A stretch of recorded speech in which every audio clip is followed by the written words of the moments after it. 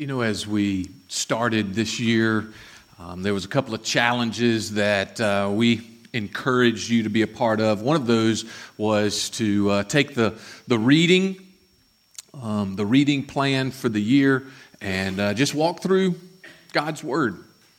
As I was doing that, even back in December, one of the things that I was reminded of a couple of years ago, actually multiple times in our 10-year time, we handed out some bookmarks that had some very good questions on them to help you and help me as we read to kind of understand what we're reading. And so we have some up here at the front. If you would like one, maybe you lost one in the last 2 years. Like me, you lost 5 or 7. But we'd love to let you have one of those again. And as I was studying, the verse that I want us to memorize, y'all thought that I forgot after the first Sunday because we did not state it the last Sunday, but the verse that I want us as a church, you as individuals in the church to memorize, is going to be on the screen. It's Jeremiah chapter 29, verse 7. And it states this. I'm going to read it, and I'm going to ask you to read the phrase after I read the phrase. Y'all get that? All right. So here's what it states. But seek the welfare of the city where I have sent you into exile, and pray to the Lord on its behalf. For in its welfare you will find your welfare. Jeremiah 29, 7. We're going to say it one more time. That was good practice. We'll say it one more time. But seek the welfare of the city where I have sent you into exile, and pray to the Lord on its behalf. For in its welfare you will find your welfare. Jeremiah 29, 7. We're going to do it without the screen at the end. That's what I said. Uh-oh. Yeah, exactly. We're going to reverse that too. You're going to say it first and I will. No. If you have a copy of God's Word, turn to Jeremiah 29. And this morning we are going to be looking at Jeremiah 29 verses 10 through 14. Verses 10 through 14. Here's what God's Word states in Jeremiah 29, 10. For thus says the Lord, when 70 years are completed for Babylon, I will visit you, and I will fulfill to you my promise and bring you back to this place. For I know the plans I have for you, declares the Lord, plans for welfare, not for evil, to give you a future and a hope. Then you will call upon me and come and pray to me, and I will hear you. You will seek me and find me when you seek me with all your heart.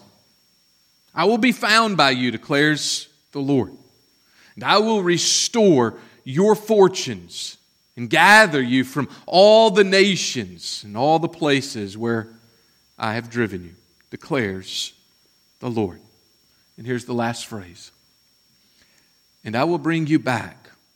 I will bring you back to the place from which I sent you into exile. Heavenly Father, today I pray that this body, this group that's in this room, Lord, I pray that as we are here, God, we would grab a hold of the promises that you have. The promises that you have stated, yes, in Jeremiah 29, looking at the children of Israel, but also looking to your beloved who are in Christ, looking to us. God, we would be riveted to you. Lord, we would see that your plans will not be thwarted, that you are acting each and every moment of every day on our behalf. God, this morning, there are those of us in this room that need some hope, and this passage and this book and your word is hope. Father, would you speak? Lord, for some of us, we need to be confronted this morning, and God, this word confronts. Would you confront us?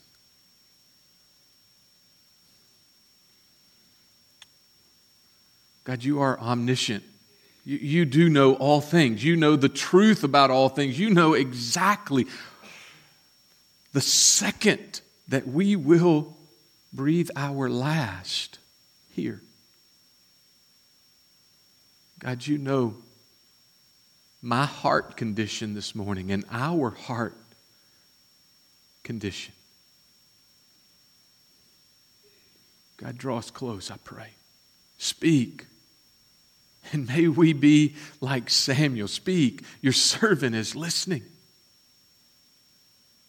For we desperately need to hear from you. I ask it in your name, Jesus. Amen. 3 points this morning, 3 insights into this passage and this declaration that God has for you. He has declared this to you.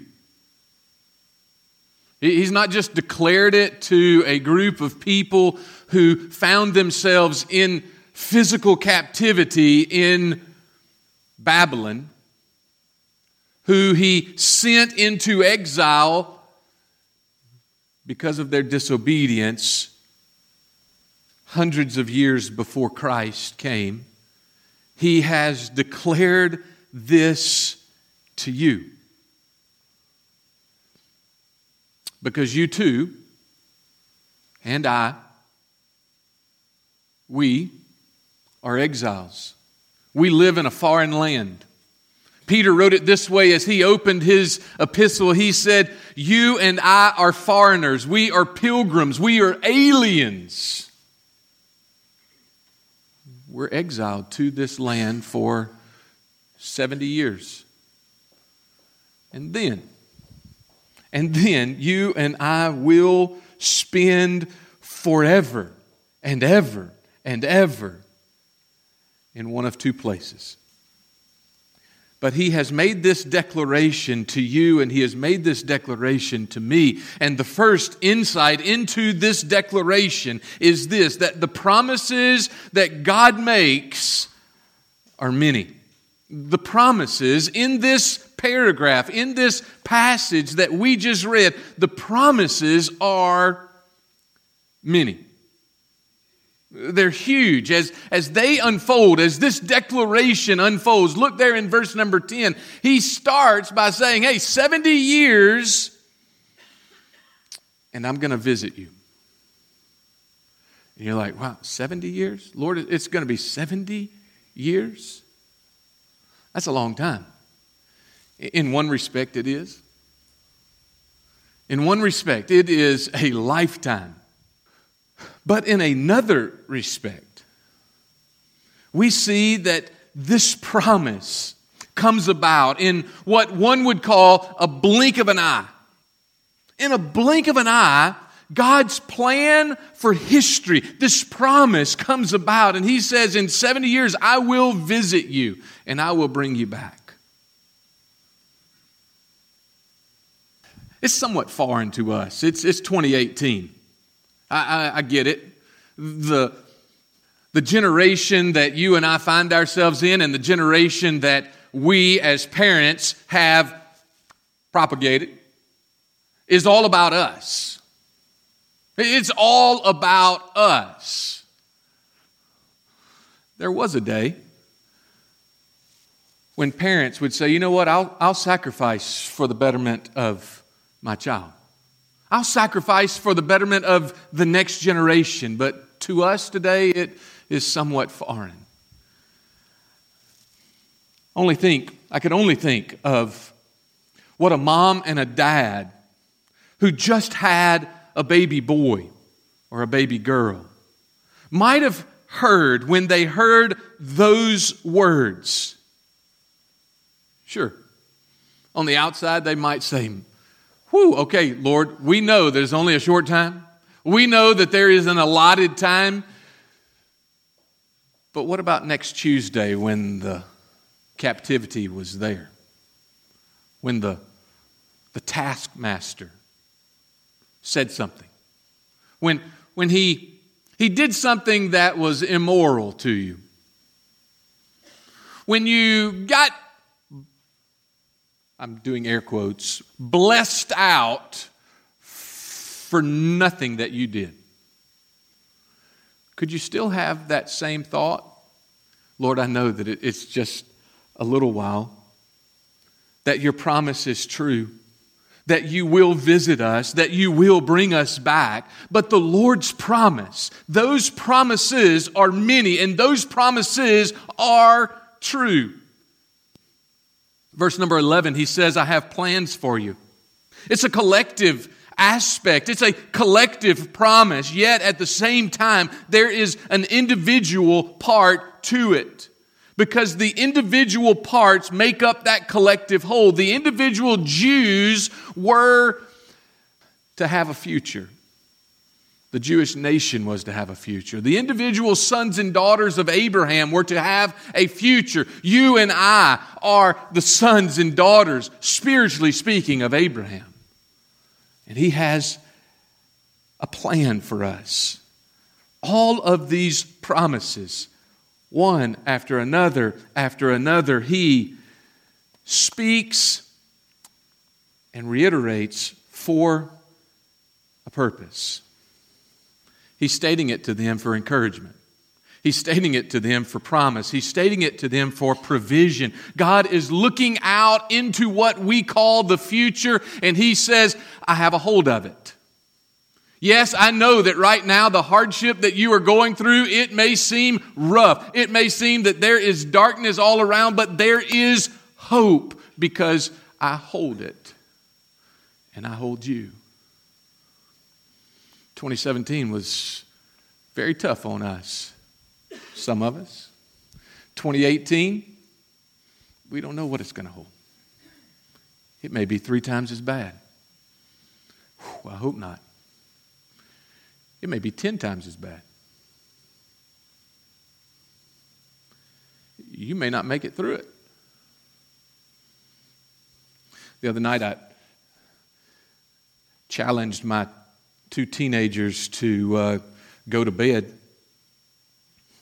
It was a snow day, but I challenged them to go to bed, and before they went to bed, I challenged them to read Philippians chapter 1. And at the end of Philippians chapter 1, I'm reminded, and I asked Mary Morgan about it yesterday. I said, what jumps out? And he says, it is very much better for me to go be with the Lord. If we don't make it through 2018, for those of us in Christ, it's very much better for us.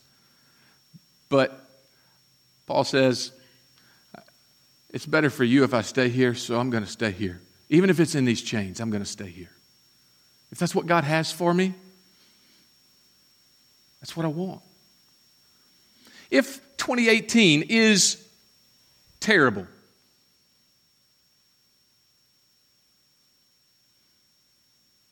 God says this, I've got a promise for you. I hold the future, and you're going to make it through it. Because I'm going to visit you. I'm going to take care of you. I'm going to hold on to you. Even in the midst of heartache and suffering, physical captivity, torture, torment, he promises and he works. He promised and the people saw him work. He promised and his name was glorified. He promised and he continued to work. You say, well, Okay, that's fine and dandy in Jeremiah, but what does that mean for me? I wrote down a couple of things about these promises for us. Sir, ma'am, please know this. Please know that God is looking out into your future. He's looking out into your week that you don't know what's coming. He's looking out into 2018. And He's saying this: I know exactly what's going to happen. I know what's going to happen in 2018. Lord willing, if I give it to you, I know what's going to happen to you in 2019, in 2020, in 2025, in 2032. I know what's going to happen. And would you trust Him? Would you trust Him if He allowed you to go through some heartache in 2018 to prepare you for 2032? Would you do it? Would you go through it without grumbling and complaining? Let me sit down for a second. That'd be hard, Brian. Man, that would be hard. But He says, I know what I have for you. I know what you're going through right now, and I know what is ahead of you. Riverbend, I know what's ahead of you. I know what you need. I know what events are going to take place and how you're going to interact with those that you come in contact with. Sir, you need this right now in your life for what I know is coming. You need it. So don't let this circumstance, this situation, this hardship, don't let this pass without you understanding that it's not just for this moment. There is something that He has planned for you. This small momentary affliction, Paul would state, this small momentary affliction or disturbance or inconvenience or issue that you're going through right now, it pales in comparison to what is in store. So go through it with hope. Oh, that you and I would live our days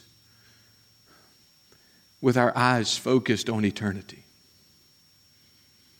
Oh, that you and I would see His promises, that you and I would trust Him with our day, that you and I would give Him our moments in the days, our families, our time, our finances, our talents, knowing that He has promised good and faithful and great and awesome things for your future. But Brian, I live in a Burger King, have it your way, right away mindset. We'll get there. You and I just need to understand that He has promised and He is faithful. You and I just need to understand that He has the best for us. And if you and I would believe that, today would be different in your life. His promises are many. Second insight into this passage is not just that His promises are many, but the second insight is our attention, your attention, my attention, is to remain riveted on Him. I thought that was a good word. What in the world does riveted mean? When I think of a rivet, I think of that thing on the airplane wing, those rivets holding two pieces of metal together so that they cannot come apart. That's what it means. To join, fasten, to hold someone or something fast to, so that they are incapable of moving. They're incapable of leaving. Our attention is to remain riveted on Him. Look there at verse number 12. Great verse. Great verse. Jeremiah 29:12 says this.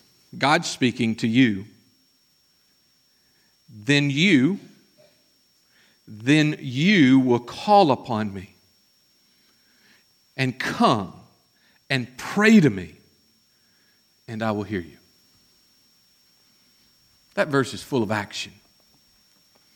It's more than our attention. It's our whole lives are to remain riveted on Him. This phrase it starts with the phrase, call upon the Lord.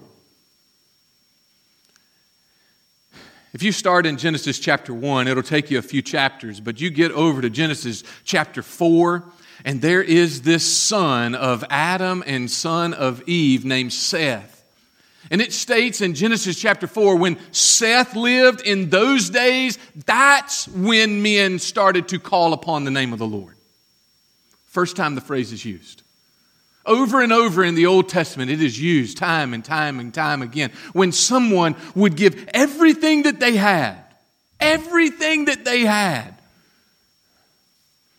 Not just a prayer every now and then when there was trouble. Not just a little glance in the direction of God, but they would turn their whole lives toward Him. They would call upon the Lord. And when that occurs, God states in Jeremiah 29, that's when you'll find me. This phrase, when you call upon me, added to it, when you come to me, when you pray to me, all of those are terms of action.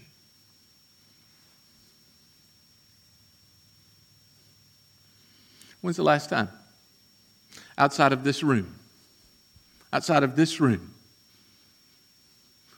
that you turned your attention to Him? When's the last time that there was some activity on your part outside of this room on Him?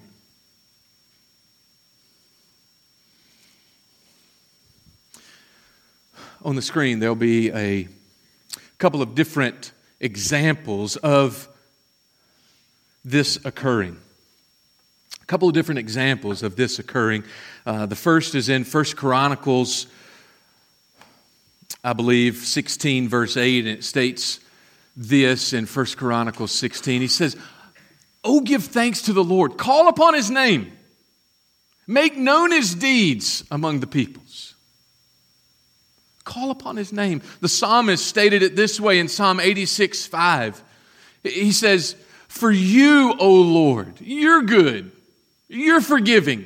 You're abounding in steadfast love to all who call upon you." How does God respond to you when you call upon Him? You're good. How does God respond? You're forgiven. Here's some abounding steadfast love. That's good stuff. That's like the icing that just fell off the cake piece and you just get to rub your finger on it and just lick it. That is great stuff. And that's what He says to you and me if we call upon Him. Psalmist states in Psalm 145, verse 18. Nope, yep. I don't know if I have it up there. There it is. The Lord is near. The Lord is near to all who call on Him. To all who call on Him in truth. This past week I was studying for today. And as I was studying, I was reminded that I needed to preach on Friday night at Calvary Rescue Mission. And this just kept coming up. And I was like, all right, I don't want to preach the same message. I don't want to give Calvary Rescue Mission the first fruits of my labor. You're the church that I am to shepherd. And so I want to give you first fruits, if at all possible. But I started thinking about this. And I took them to Jude. And in Jude, a couple of things came out that they were to contend for the faith. He wanted to write this nice little devotional, but he said, I can't because of the day that I live in, the day that you live in, you and I must contend for the faith. And then he talked about some terrible folks who had crept in, and then he spoke about Jesus. And I couldn't get past this, though, and I shared it with them. How do you know if you hear from God? How can you call upon Him? How can you come to Him? How can you pray to Him? If you're doing those things, what happens? And the example came of Daniel. If you read Daniel chapter 9, Daniel chapter 10, and the first couple of verses of Daniel chapter 11, you see something take place that Daniel, in the midst of the day and the treacherous times that he lived, he said, you know what? I'm going to ask God for something. And he prays. And that's what happened, he thought. Silence. Nothing. He's like, I know, Lord, you aren't deaf. You heard that prayer, but nothing happened. Nothing happened day 1. Nothing happened day 2, day 3. 21 days. He had already prayed. In those 21 days, he set aside a couple of things. It's neat. Go read it. He set aside sun lotion. He set aside the king's table. You're like, sun lotion in Daniel? Yep. He did not put lotion on his face. He lived in an arid 100+ degree spot, and he said, I'm going to go without it because I'm chasing after God. I'm going to go without all the food and all the fat and all the great calories that are at the king's table, and I'm just going to have some water and some vegetables for 21 days.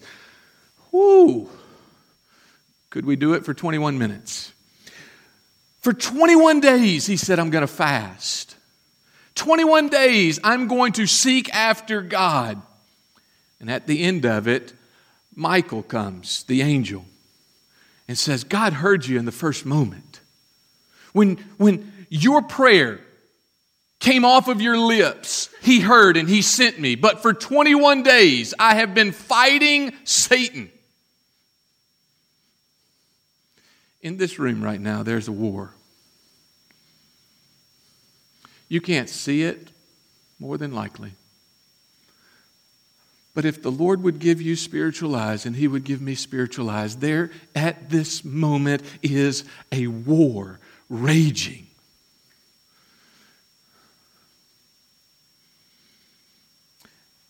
But please understand this. God's plan will not be thwarted. If you and I would come to Him, if we would call upon the Lord, if we would come and pray, He will be found. Jesus wrote it this way in Matthew's Gospel, in Matthew 6. Therefore, don't be anxious, saying, what shall we eat, or what shall we drink, or what shall we wear? For the Gentiles seek after these things, and your heavenly Father knows. He knows that you need them all. Verse 33.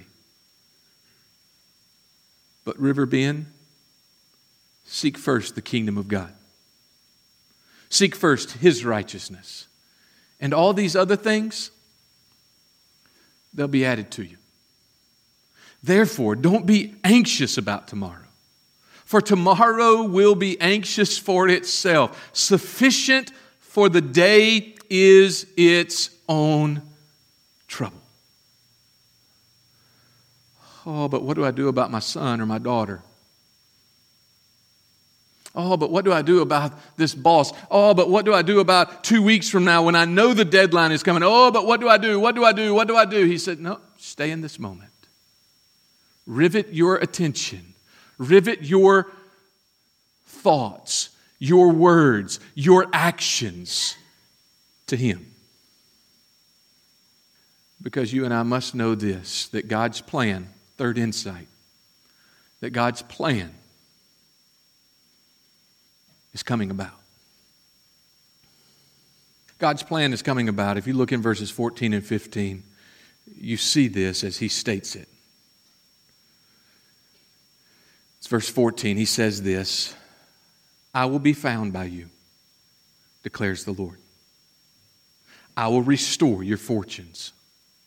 I will gather you from all the nations and all the places where I have driven you, declares the Lord.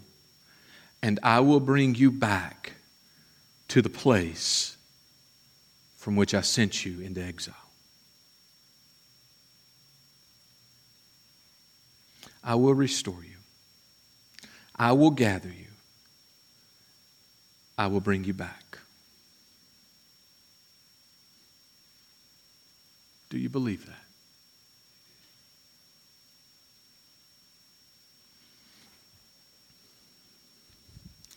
Paul stated it this way in Romans chapter 8. What then? What then shall we say to these things? If God is for us, if God has said to you, let me pause that verse for a second. If God has said to you, I'll bring you back. If God has said, I will give you a future, I will give you hope, I am right there with you. If God has said to you, I got your future right here in my hand, and I know exactly what you need. I know exactly where you're going to be. I am working it all to your good. If God is for us, who can be against us? He who didn't even spare his own son, but gave him up for us all, how will he not also with him graciously give us all things? He goes on in the next verse and he says, who shall bring any charge against God's elect? What does it matter if the coworker thinks you're crazy, if you're crazy for God? What does it matter if the guy down the street will not listen to you if you are doing what God says? Who can bring a charge against God's elect? It's God who justifies, Riverbend. He goes on and he says these words. Who is to condemn?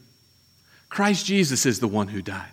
More than that, who was raised? Who is at the right hand of God? Who indeed is interceding for us? And he closes it out here. He says, who shall separate us from the love of God?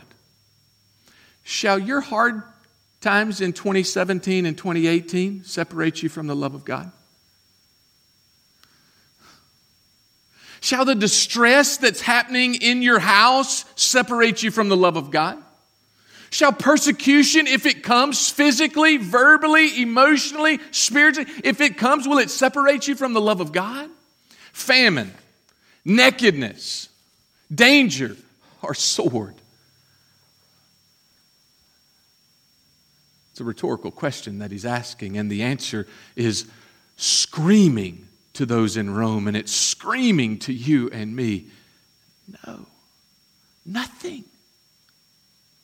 God's plan for you, for me, for us as a body, for this nation, for time is coming about. So seek Him with everything that you have.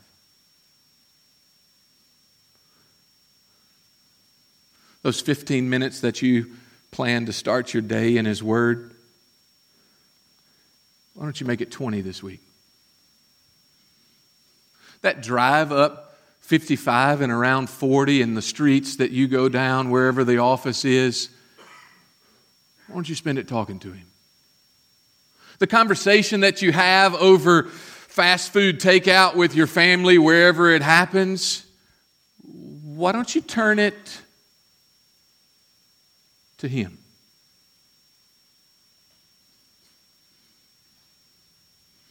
The tribulation, the distress, the persecution, the famine, if it comes, why don't we set now our mind in such a way that we say, if it comes or when it comes, I know that it's a momentary light affliction. And I know you have so much for me. That your plans for me are for a future of glory with you. Why don't we set about our day to seek the welfare of the city? I'm going to close the sermon this way in Jeremiah chapter 29, verse 7. It states these words.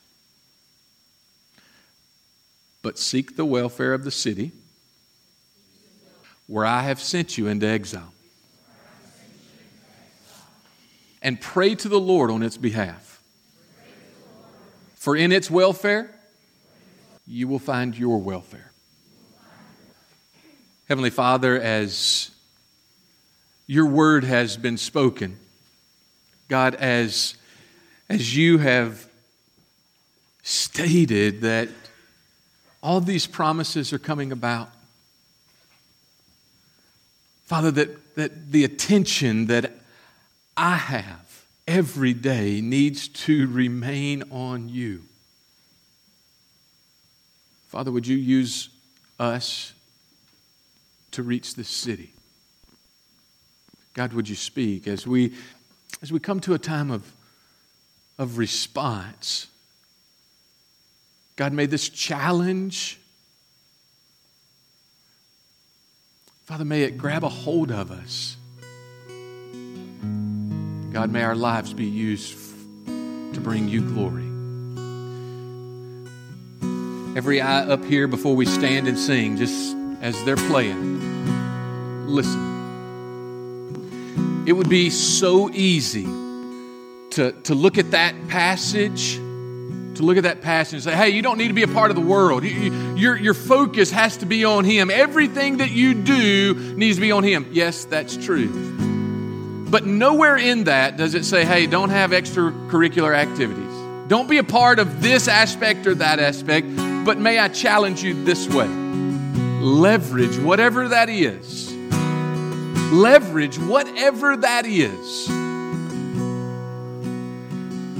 for His glory. Some of you have the opportunity to speak into 7 and 8 and 10-year-olds and 14-year-olds on a weekly basis. Yeah, we teach them how to dribble with their feet or with their hands, how to hit a ball. Leverage it for His glory. Some of you sit around the table with coworkers who don't have a clue who God is. Leverage it for His glory. Whatever you do in this world, in this week, leverage it for His glory. Father, would you show us this morning? Would you show us this morning what that next step is? And Father, may I be obedient. Stand and join us as we sing, and you respond to what He has stated.